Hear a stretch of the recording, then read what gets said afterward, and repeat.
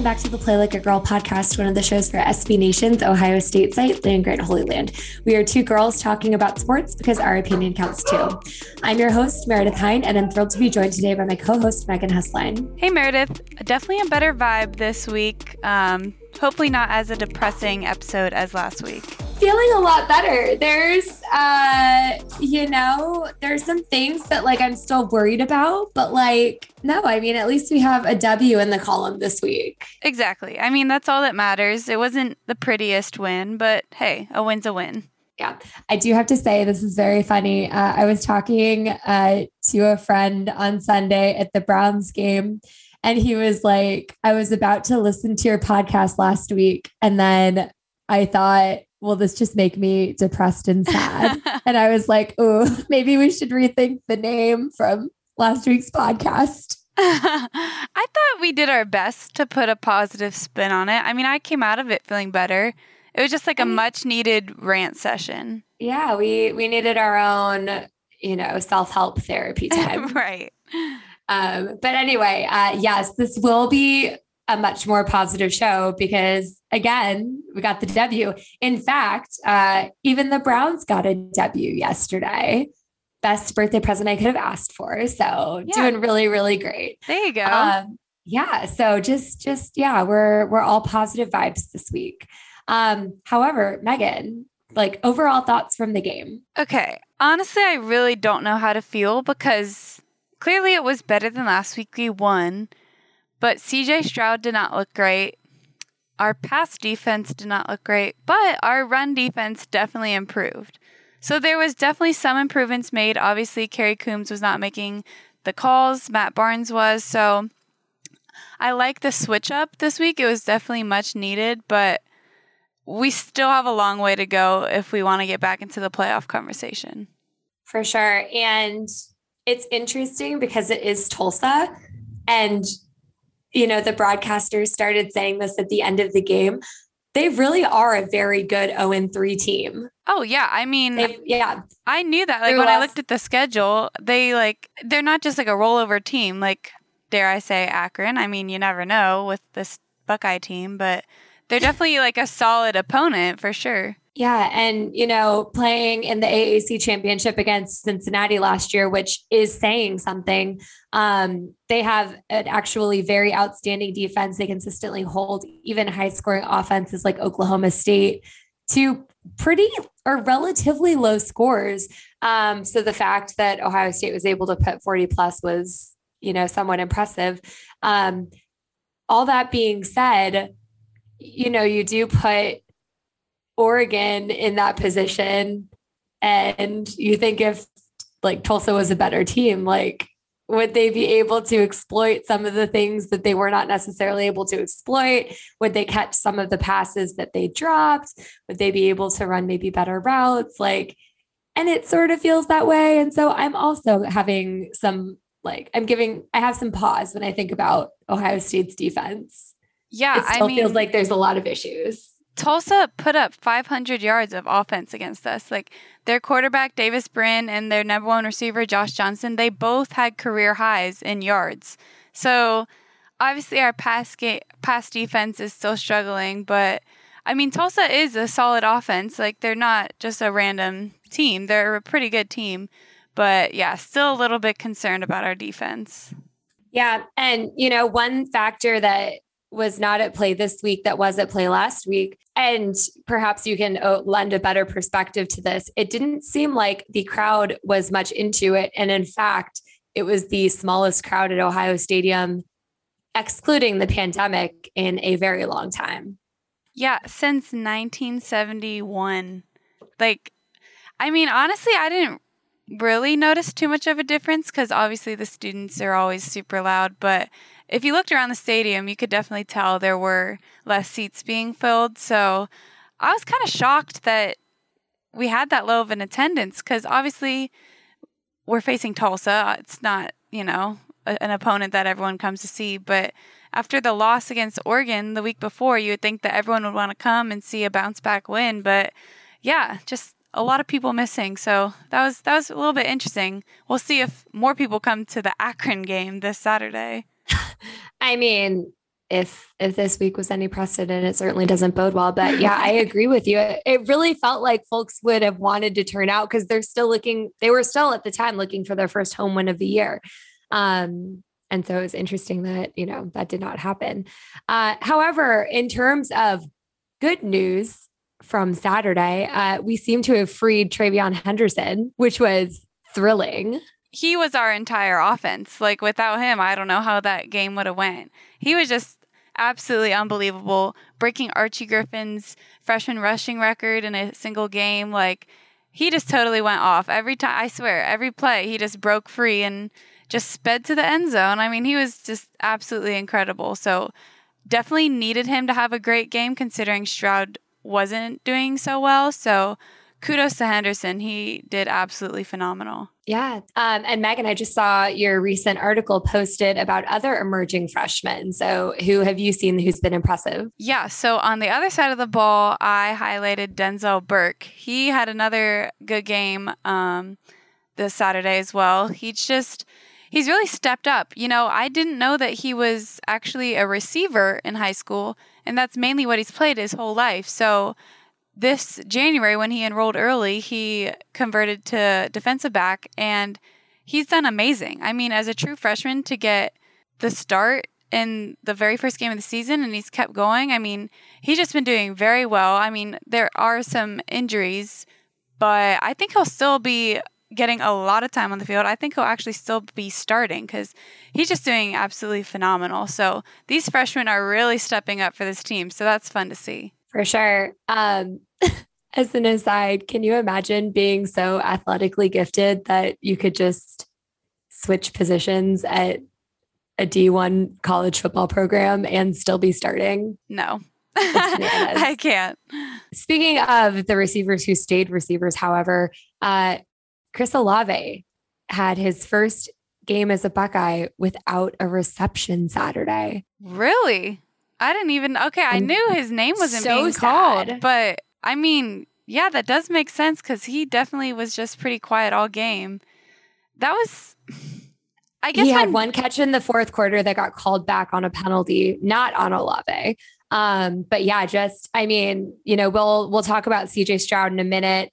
And the relative struggles of being a redshirt freshman quarterback in a major program and, winning a game by 3 touchdowns.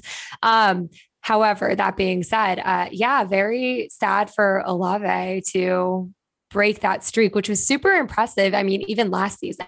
Yeah, I definitely thought that was a streak that was going to be broken this year. I mean, just to have at least one reception, he usually gets a touchdown every game, much less a reception. So that's just a shocking stat. I mean, it does make sense, though. I mean, Stroud was struggling, so Olave must have been struggling as well. But that's just another reason why Henderson did so well. The passing game just wasn't there, so Henderson took the opportunity and literally ran with it. So on that note, is there a quarterback controversy at Ohio State? I feel like there might be one brewing. I mean, all around campus, I keep hearing people being like, is CJ Stroud, should he be our starter? Like, should we bring in someone else? I don't know how I feel about it. I mean, I feel like he's just very inconsistent so far. I mean, obviously we've only had 3 games, but he played great against Oregon, but then he played crappy against Tulsa, which doesn't really make sense because Oregon was a much better team. So I feel like we need to keep giving him reps. I feel like he should still remain the starter, at least for the next couple of games. I mean, if he does bad against Akron, then that's when the conversation should start about bringing in another quarterback. But I feel like for now, he should keep being the starter. Yeah, I agree. And, yes, every game is important. And yes, Ohio State's dropped one already, but in some ways it's still, especially at this point in the season, it's about progress, not perfection. And what would you really gain by putting someone else in at quarterback at this point, right? Like, as much as he struggled in one game. In his first game, the odds were certainly stacked against him with foul weather, right? It's going to be challenging to be a quarterback, no matter how good you are in those conditions. And so when you think about if Stroud is able to turn it on and turn it around against Akron, if we see some of the flashes that we saw against Oregon heading into Big Ten play, once again, Ohio State has a relatively early or easy early Big Ten schedule. He still has a chance to find his groove. And he, once again, is surrounded by veteran receivers who are able to help carry him, and a running back who is coming on strong and who can anchor this offense. So it doesn't feel like Ohio State would be gaining a lot by making a switch now. Right. And when you think about it, like, you're going to switch to another inexperienced quarterback. Like, at least Stroud has a few games under his belt, but all these other quarterbacks, they've never played in a game before. So you have to wait for them to get warmed up too. So you might as well just keep going with Stroud. Hopefully he'll get some confidence after this Akron game and just in the next few games going forward. But yeah, I think they should definitely keep Stroud as the starter. Yeah. And, different is not always better. Like, just because it's a different quarterback than Stroud doesn't mean that person is going to be better in games than Stroud is. Like, Ryan Day would not be playing Stroud if he didn't think that he was the best option currently. Right. So just something to consider.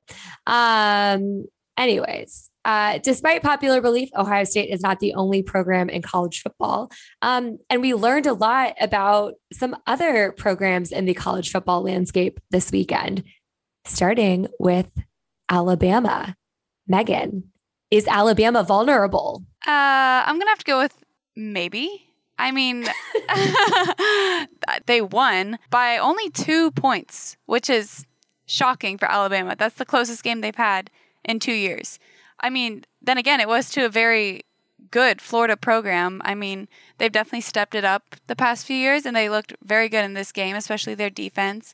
And their quarterback is just getting more comfortable as he gets more playing time. But Alabama also looked very good. I mean, Bryce Young, did you see the first quarter? Like, he was in the swamp for his first road game ever, and he threw 3 touchdown passes. Like, this kid is for real. I mean, I think he's still the Heisman favorite after 3 games, but he looked great. But then again, the Florida defense also looked great. So I don't think Alabama is as invincible as last year. I mean, their team last year was just one of a kind, obviously, but there might be some threats to them this year. So that'll be interesting to watch going forward. Yeah. I mean, I just felt really silly asking the question because Alabama, like a still very good Alabama team who's been impressive in their first 2 games, went on the road against a very good Florida team and still won the football game. Like, and the biggest storyline is like, are they vulnerable? Did they show any weakness? It's like, come on, like any other team going on the road and beating a conference opponent this early in the season would be getting so much credit for eking out that kind of win. And so it's just very interesting, but I agree. Alabama is obviously for real. They've been for real for many years now. Did they show glimpses that maybe opponents are able to stop them in ways that they have not been stopped in recent memory? Perhaps. But Nick Saban is also an amazing coach, and having this test early on, he will certainly make those adjustments, which is somewhat frightening. Speaking of other frightening possibilities, Iowa and Penn State are now ranked ahead of Ohio State in the AP poll. Penn State obviously had a big win this weekend over Auburn. At home in a whiteout game, which was very cool to see when you are not the team that Penn State is playing against. Yeah, certainly looking like Iowa and Penn State are the teams to beat in the Big Ten this season. Yeah, I mean, who would have thought Iowa before the season? I mean, Penn State's always been pretty good. My darling husband who always picks Iowa.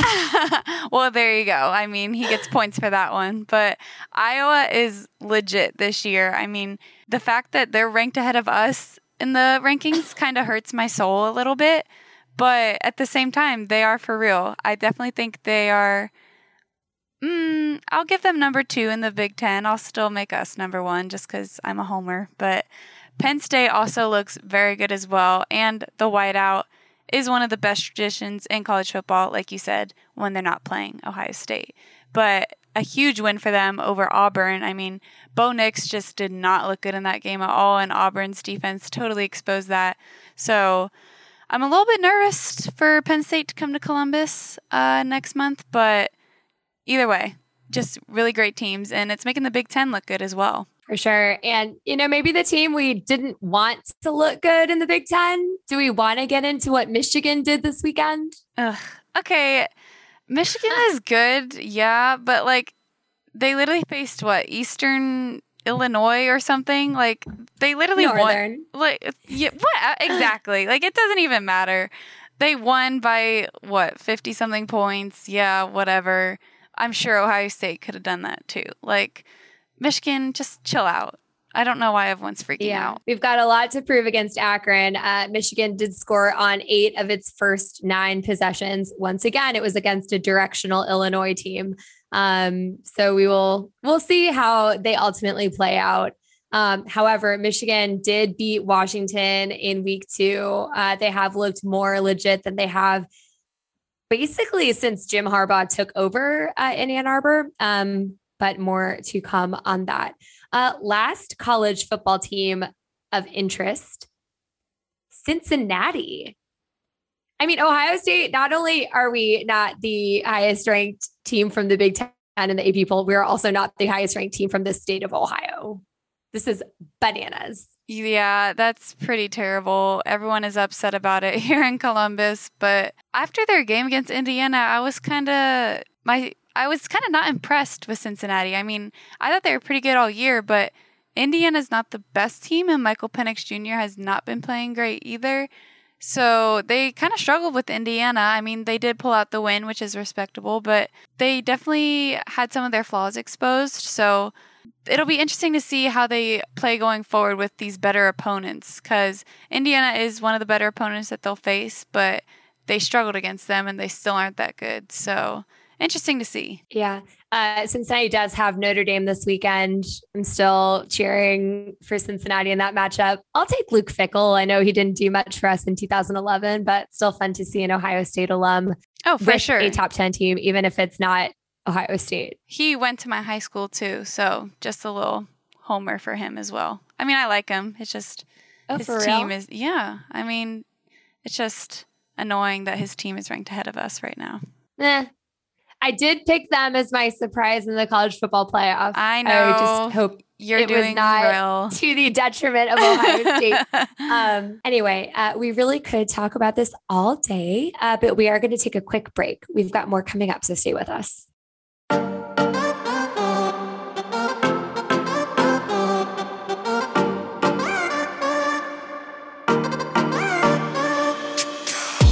Welcome back. Heading over to the NFL. We did have some exciting news. We obviously love following the saga of Justin Fields. So Cincinnati's playing Chicago on Sunday, right? Andy Dalton gets hurt. And who comes in to save the game for the Bears? None other than Justin Fields. I mean, this one is just hard because we love Joe Burrow too, but obviously we love Justin Fields. So I was so happy for him. I mean, great job for him getting his first win, but Joey B throwing 3 interceptions in a row, I don't know what happened to him. I mean, he had the longest active streak without an interception, and then he just threw 3 in a row. He kind of just fizzled out for a second there, but then he bounced back. But still, Justin Fields definitely deserves credit for this one. I mean, he did come in for relief for Andy Dalton, so he did do well in that sense, but I just want to see him start.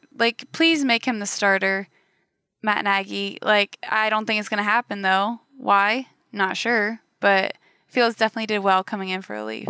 I mean, he's building up all the reasons to start him, right? Because at the beginning of the season, it fully made sense why you would start Dalton. He's a Pro Bowl quarterback. He can carry the team and at least manage the game while Fields learns the playbook, learns about, being an NFL quarterback.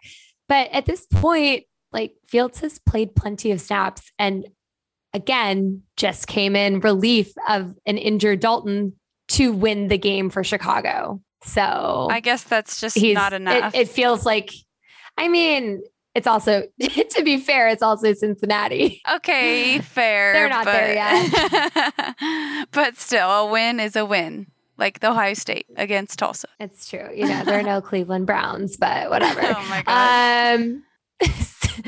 Anyway, speaking of other notable former Ohio State football standouts, Urban Meyer, Jacksonville, question marks. What? I mean, this is such a dumpster fire and it just keeps getting more fascinating every week. I mean, can we just appreciate that it's literally week 2 and Urban felt the need to tell the fans to just hang in there and we'll turn it around? Like, oh, Urban, he is just so not used to this losing and looking this bad.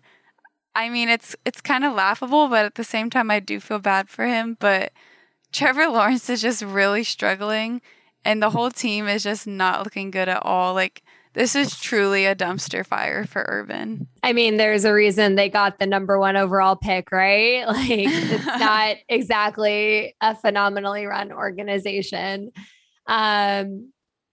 Anyway, speaking of other strange happenings with not phenomenally run organizations, apparently Deshaun Watson is still in the quarterback conversation for the Houston Texans. The good news is the Texans did come out today and say that even with an injury to Tyrod Taylor, Watson was not being named the starting quarterback. But I find it a little bit disturbing that that was even a possibility. Right. Like, I don't even know how that is possible. I mean, he should just be inactive the whole season until they get this case sorted out. So I just don't know what their organization is thinking. They're just really hoping that he can play at some point, but obviously he can't. I mean, yeah, you have Davis Mills, which is like kind of a yikes, but I mean, you got him or you got to re-sign someone else. So it's definitely unfortunate that Tyrod Taylor got injured because he was playing well the first 2 weeks, but Deshaun Watson is not your answer right now. No. And, we should probably get Kelsey back on the show because perhaps there's a legal reason with his contract why, he can't be released or I don't know, something. So we are now moving on to a much more serious topic. Simone Biles did last week speak about the abuse she suffered at the hands of USA Gymnastics, in particular, the team doctor, Larry Nassar. The Olympic gymnast testified last week before the Senate Judiciary Committee alongside other gymnasts whose names you all know, Aly Raisman, Michaela Maroney, several others who did speak up on behalf of themselves and other gymnasts who did suffer abuse from team doctor Larry Nassar. In particular, Biles called out the FBI's and USA Gymnastics' utter failures to protect athletes, which perpetuated continued abuse of young girls for years. This whole case just literally makes me sick to my stomach because I just don't know how so many people knew about it and they just continued to let it happen to these young girls. So I think it's just so brave of Simone and all the other gymnasts to come and speak out and speak their truth and stand up for themselves and hold those people accountable because they definitely should be, and they should be facing consequences for their actions because of everything that these girls had to go through, especially at such a young age. So definitely super proud of all these gymnasts for standing up for themselves. And we certainly hope that these women and the literal hundreds of others who were placed in this position get the justice that they deserve. If you listen to Aly Raisman's testimony last week, she described a conversation she had years ago with an FBI agent detailing the abuse. And if you look at the timeline and if you look at some of the articles that have been posted recently, if that testimony was taken seriously and Nassar was taken out of his role when these allegations came to light, at least 70 women would have not suffered abuse at his hands.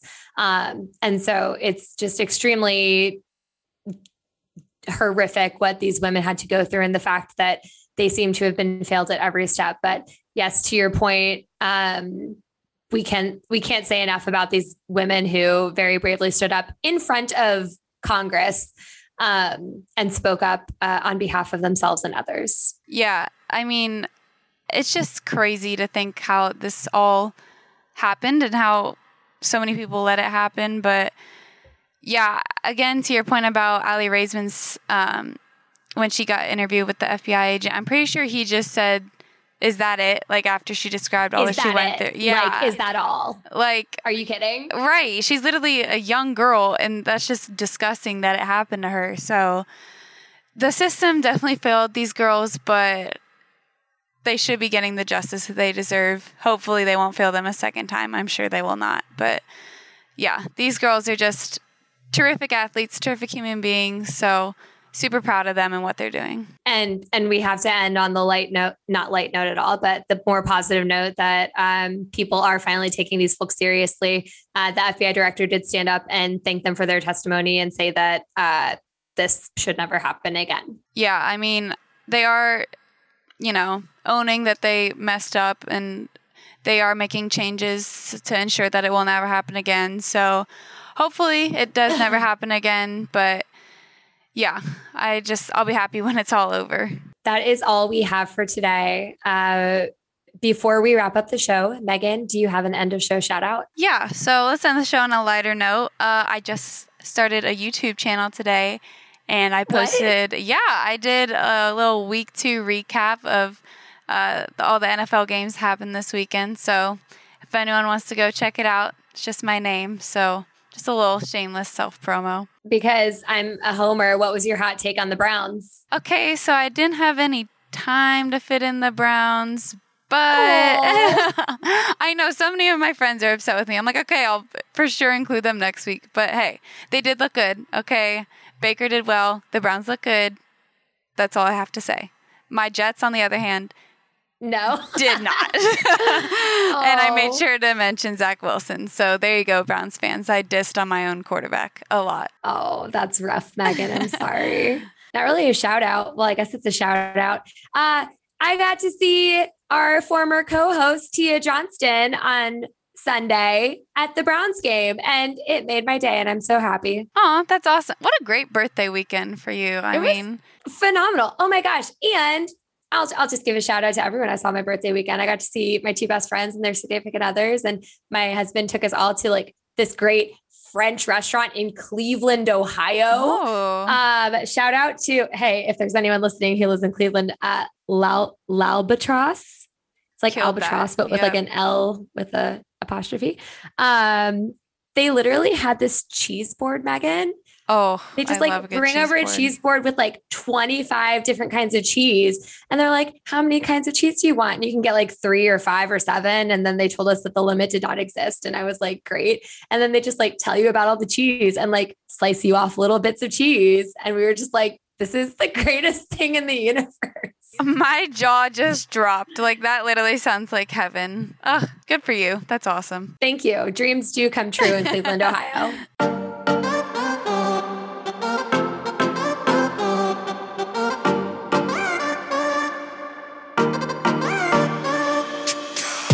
Anyway, that's all we have for you for today. As a reminder, you can follow Megan at Megan Hesline, me at Meredith Hine, and the site at Langrit33.